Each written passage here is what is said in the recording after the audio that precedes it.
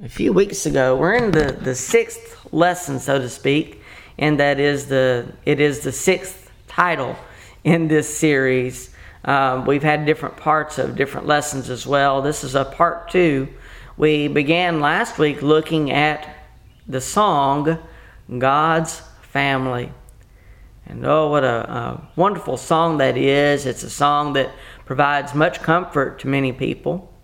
It's a song that is very special, especially in regard to the church. It's a song that I have sung all my life.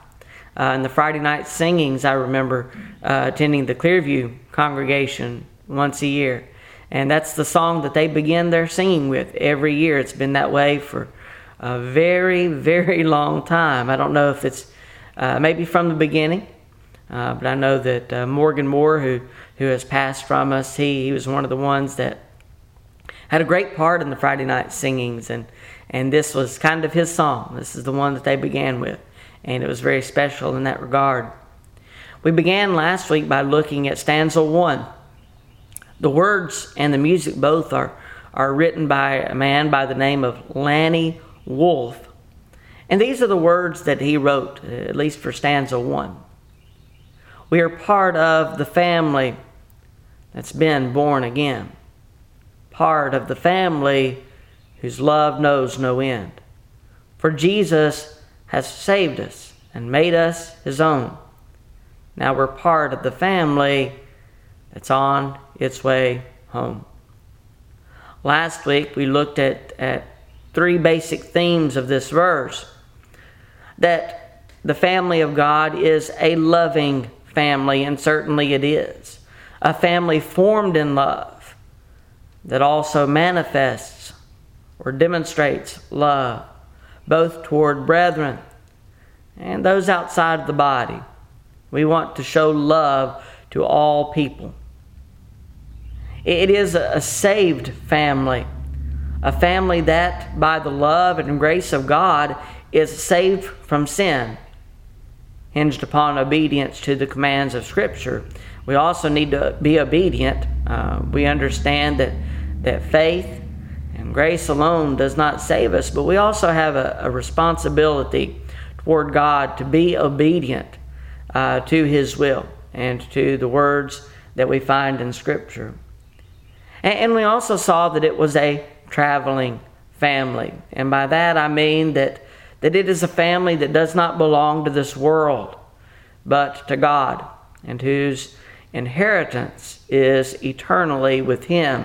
And that's kind of an overall theme of the entire song, even in the chorus, but we'll look at that in a moment too.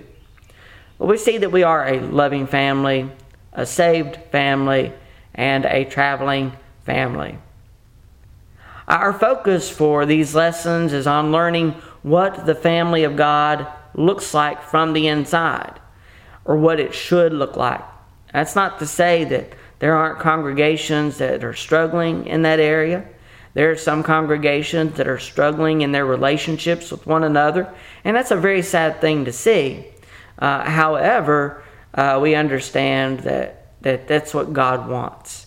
That's what we should desire. I think we've recently been studying Revelation, and we studied the 7 churches, and we spent a great deal of time with those. And we saw 7 letters that were written to these churches, and the way I understand it, at least, is that all the churches received all 7 letters. And so they understood about each congregation, the strength and the weaknesses of each church. And they saw what they needed to strive for as the message was given to them. These were things that they needed to work toward to be what God wanted them to be. We have all 7 letters available to us, and it's up to us to, I think we need to go back and try to identify with at least one of those churches. We would all like to be the Church of Philadelphia, the faithful church, but that may not always be the case. And so we need to work toward being what God wants us to be in that regard. And so our focus on these lessons is just looking at what the church should be from the inside, what God wants His church to be. And hopefully we are getting a good idea of what God desires in regard to the family. So today we're going to get into stanza 2. We're going to look at the words here and see what they mean to us. We're going to begin with facing the good and bad in this life. Facing the good and bad in this life. Certainly our lives are intermingled with both. And so it's important how we deal with those things. We begin with stanza 2, line 1. When a brother meets sorrow, we all feel his grief. When a brother meets sorrow, we all feel his grief. I think we need to begin with an understanding of what grief is. A definition, if you just Google it, the first thing that comes up, at least first thing that came up for me, deep sorrow, especially that caused by someone's death. And especially in this song, the thought is contextually tied to the next line that we'll look at in a moment when he's passed through the valley. And really that's kind of a theme going forward. You know, we are going to face loss in this life, loss of loved ones. And even when we do face the loss of loved ones, we are together in that. So when a brother meets sorrow, when he does deal with grief, and even the deepest sorrow that we could imagine, we all feel it. We are all touched by it in some way. That's the way that the family of God should be. Our lives should be so intermingled with one another that is the experience. That's the thing that we feel whenever someone else is facing grief. So just for this point of the lesson, just for this part, let's focus on dealing with grief. No one should be forced to deal with their own deep sorrows alone, but especially not within the church.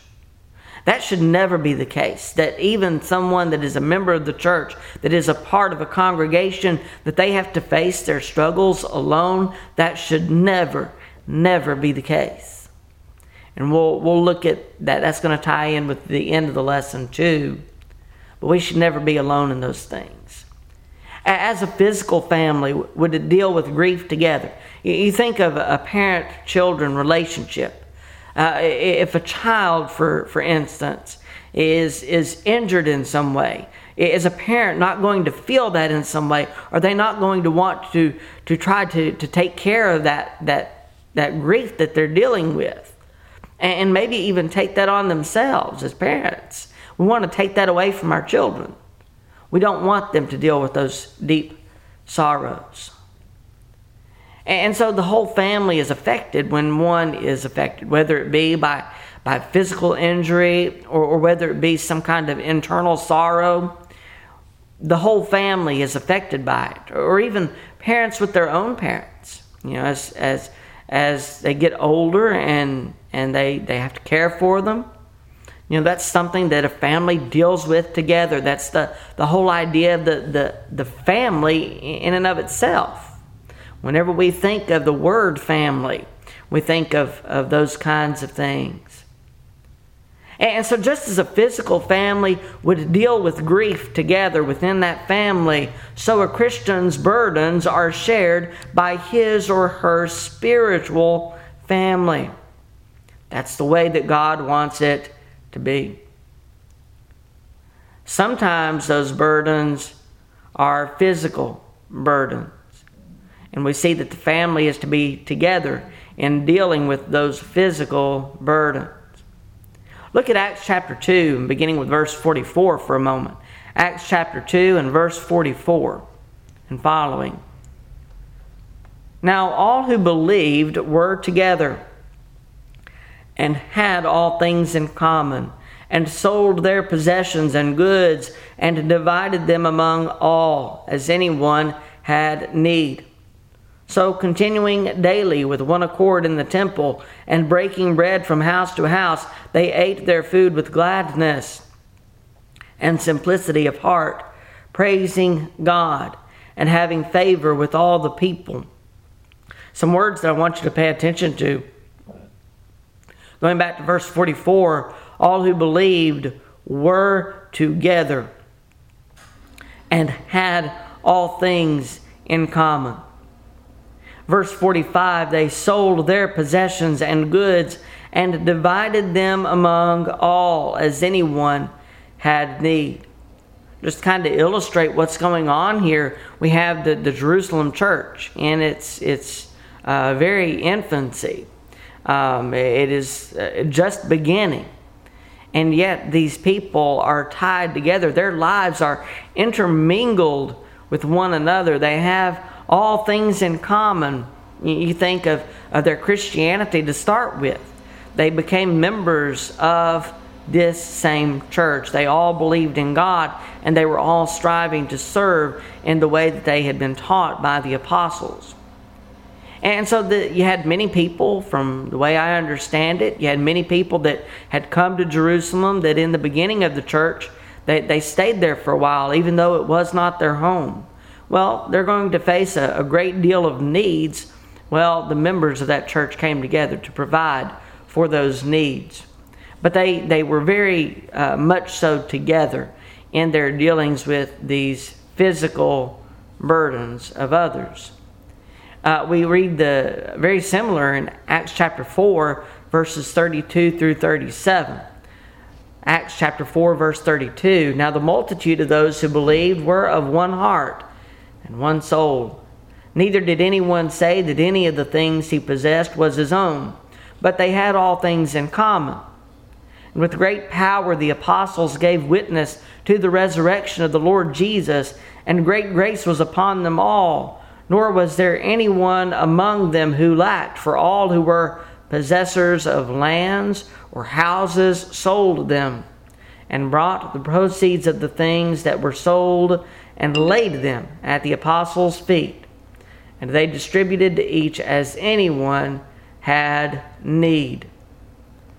And we read especially in verses 36 and 37, and Joseph, who was also named Barnabas by the apostles, which is translated son of encouragement, a Levite of the country of Cyprus, having land, sold it, and brought the money, and laid it at the apostles' feet. Ananias and Sapphira in chapter 5 are the only ones that we are told of keeping something back for themselves. And we see what happened to them. They died. But we have the other side of it. We have a man by the name of Barnabas, whose name means son of encouragement, who's especially mentioned as doing on the behalf of others. He was thinking on behalf of others how he could benefit the lives of those around him. He was a great encouragement throughout Scripture, as we see in his relationship with Paul and other Christians throughout the New Testament. Beyond sharing their physical burdens, however, these new Christians also shared in the daily struggles of life. They spent time together. They were together in each other's homes on a daily basis. And we can infer that, as we do with family and friends, they shared in the emotional sufferings of their fellow brothers and sisters. I'm sure that you have people, whether they be Christians or not, that you would turn to in time of struggle, in time of trouble. And that you would call and talk to them about whatever you're dealing with. I'm sure you have those people in your life.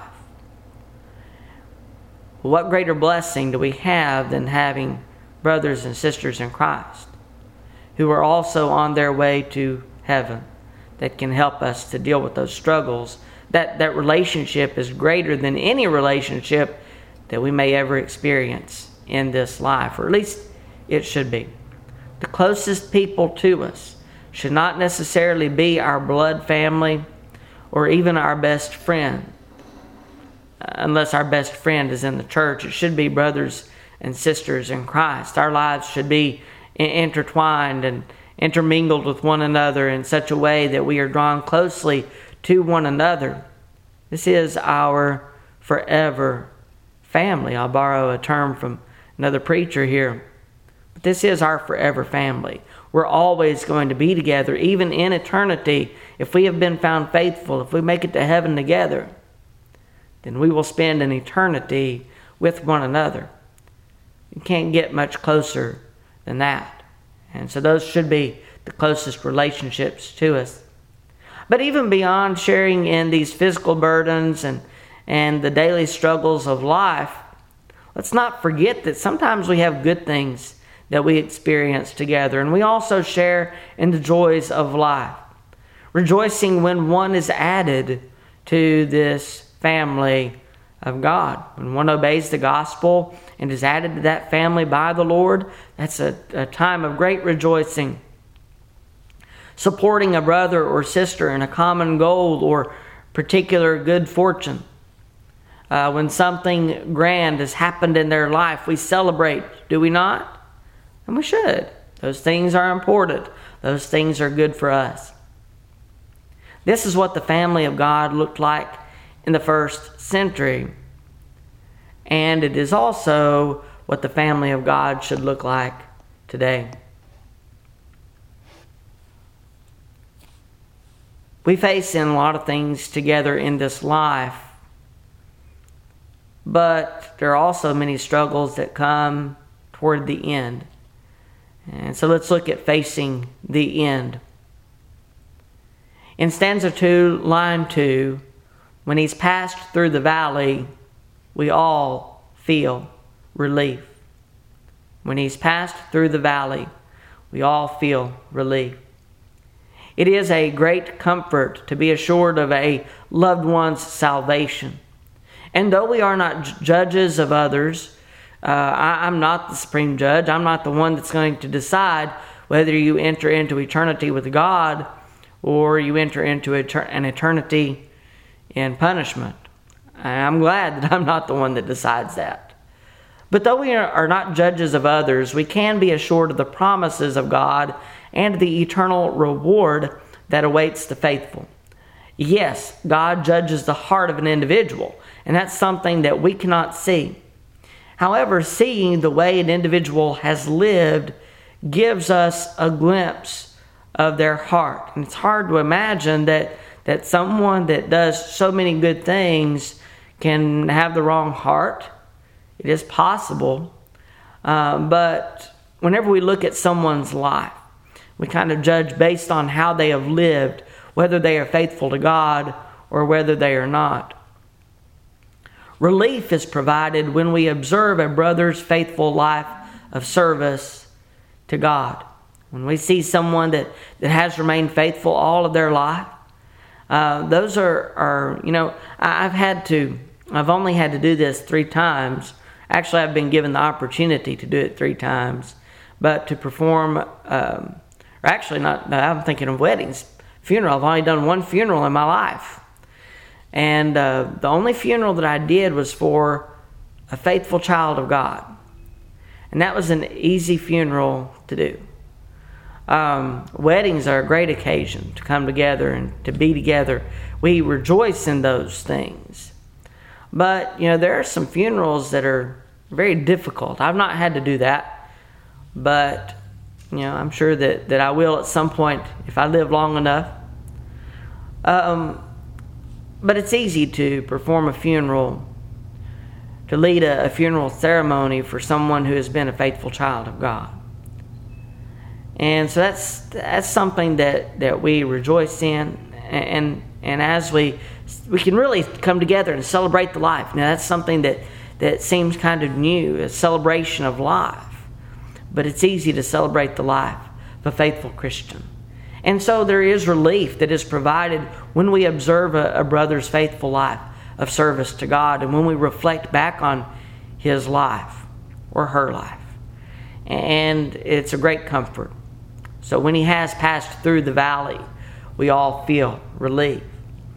The idea of passing through the valley in death is presented first in Scripture, and maybe Psalm 23 is exactly what was in mind when Lanny Wolfe wrote this song, especially in verse 4 of Psalm 23. Yea, though I walk through the valley of the shadow of death, I will fear no evil, for you are with me.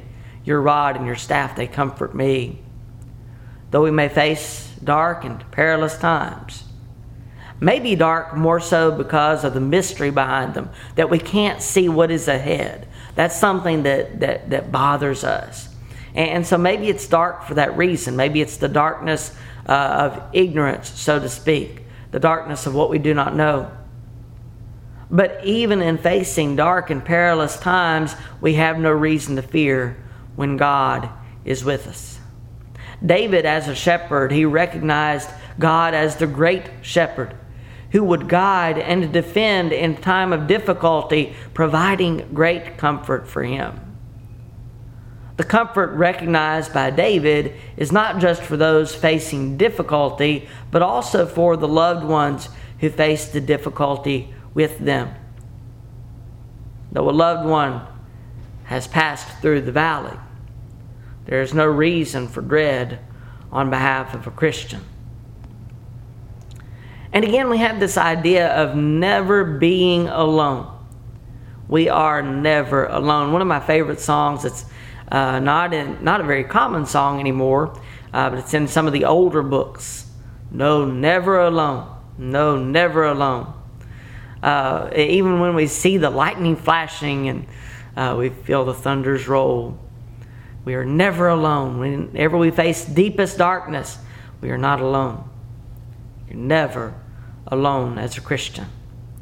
Stanza 2, lines 3 and 4 of God's family. Together in sunshine, together in rain, together in victory, through His precious name. No, the Christian is never alone. The family of God is always together in the good times and in the bad. We have the example of the first century church. In 1 Corinthians chapter 1 and verse 10, it says, Now I plead with you, brethren, by the name of our Lord Jesus Christ, that you all speak the same thing, and that there be no divisions among you, but that you be perfectly joined together in the same mind and in the same judgment. Paul understood this, and Paul writes this to the Corinthians, that they be perfectly joined together. Even in our reason for assembling, in Hebrews chapter 10, verses 24 and 25, and let us consider one another in order to stir up love and good works, not forsaking the assembling of ourselves together, as is the manner of some, but exhorting one another, and so much more as you see the day approaching. Our reason for assembling is that we consider one another in order to stir up love and good works. And you can't do that apart, so we must come together periodically or even daily and have those close relationships with one another. You know, we have our midweek Bible studies often, and the reason for that is that we not just assemble on the first day of the week, but that we find time in the week to be together once again for that purpose. The same purpose of edification, of building up the brotherhood and preparing us. A lot of times I feel that it does prepare me for the week ahead. It makes me stronger in the next few days until we can get to Sunday. And so it can be a very good benefit in that regard. Let's look at the chorus of the song. And sometimes we laugh together, sometimes we cry, sometimes we share together heartaches and sighs. Sometimes we dream together of how it will be when we all get to heaven, God's family. The final line expresses the representation of God. The final line, I'm going back to the verse, okay? Together in victory through His precious name. And so when we look at what that means, it's an expression of the representation of God and Christ, who is always with us. First of all, in life, Hebrews 13, verses 5 and 6. Let your conduct be without covetousness. Be content with such things as you have, for he himself has said, I will never leave you nor forsake you. Verse 6, so we may boldly say, the Lord is my helper. I will not fear. What can man do to me? He is an ever-present help in this life, in our times of need. He has promised that he will not leave his children. He will not forsake us. He is there. We may face some of the greatest difficulties in life, but God is always there with us. And not just in this life, but also in eternity. I reflect back on some of the words from Revelation 21. Revelation 21, let's look at verse 3. And I heard a loud voice from heaven saying, behold, the tabernacle of God is with men, and he will dwell with them, and they shall be his people. God himself will be with them and be their God. In verses 22 through 24, but I saw no temple in it, for the Lord God Almighty and the Lamb are its temple. The city had no need of the sun or of the moon to shine in it, for the glory of God illuminated it. The Lamb is its light. And the nations of those who are saved shall walk in its light, and the kings of the earth bring their glory and honor into it. God is with us in eternity. That's one of the greatest blessings, if not the greatest blessing of what we are looking forward to in heaven. That God is going to be present always. I think one of the darkest things that we are told about hell, it is not the fire and brimstone, not the torment or the punishment, but I think one of the most significant things about hell that makes it a punishment is the absence, the eternal, forever absence of God. That kind of darkness is not to be compared with anything that we could imagine in this life. So I do hope that we are on our way to heaven together, that we have that experience together, that we are closely knit, that we are closely bonded together in that common goal of eternity. If you've not become a Christian, if you've not obeyed the gospel, then certainly I would encourage you to take care of that. If I can help you in that need, then please let me know. We know what we're taught in Scripture. We know that the Jews on the day of Pentecost, what were they told to do? They were told to repent. Let every one of you be baptized in the name of Jesus Christ for the remission of sins. And that's the same command that is given to all of us, that we also repent and that we are also baptized for the forgiveness of our sins. We know that we also must remain faithful throughout life on this earth so that we can be judged faithful in eternity. We're all striving toward that goal of heaven, but may we always do so together. We are together in time of grief, in time of sorrow, in time of joy. We are together even when we face the end of this life. When we pass through the valley, we do so together. And we realize that we are never alone. Not only do we have brothers and sisters constantly around us, but we know that God is always with us as well. I hope this is an encouraging lesson, and I'm glad that you have been with me today. Let's bow in a word of prayer. Our holy and righteous Heavenly Father, we do thank you for the blessings that you've given to us.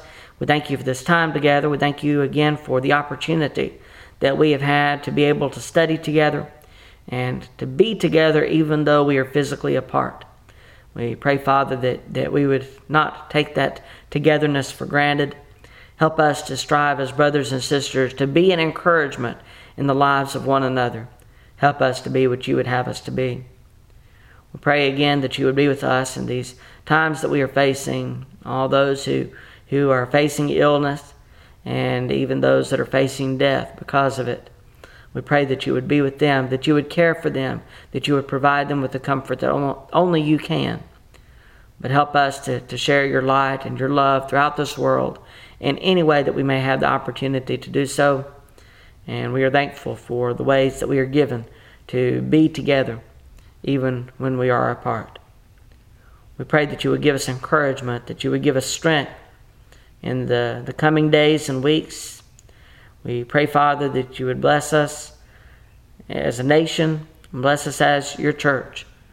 Help us to deal with these difficulties in the best way possible, but help us to look always to you for guidance. We're thankful for your Son, for his sacrifice for our sins, for all that he means to us, that is through Jesus, that we humbly pray. Amen. Thank you for being with me today.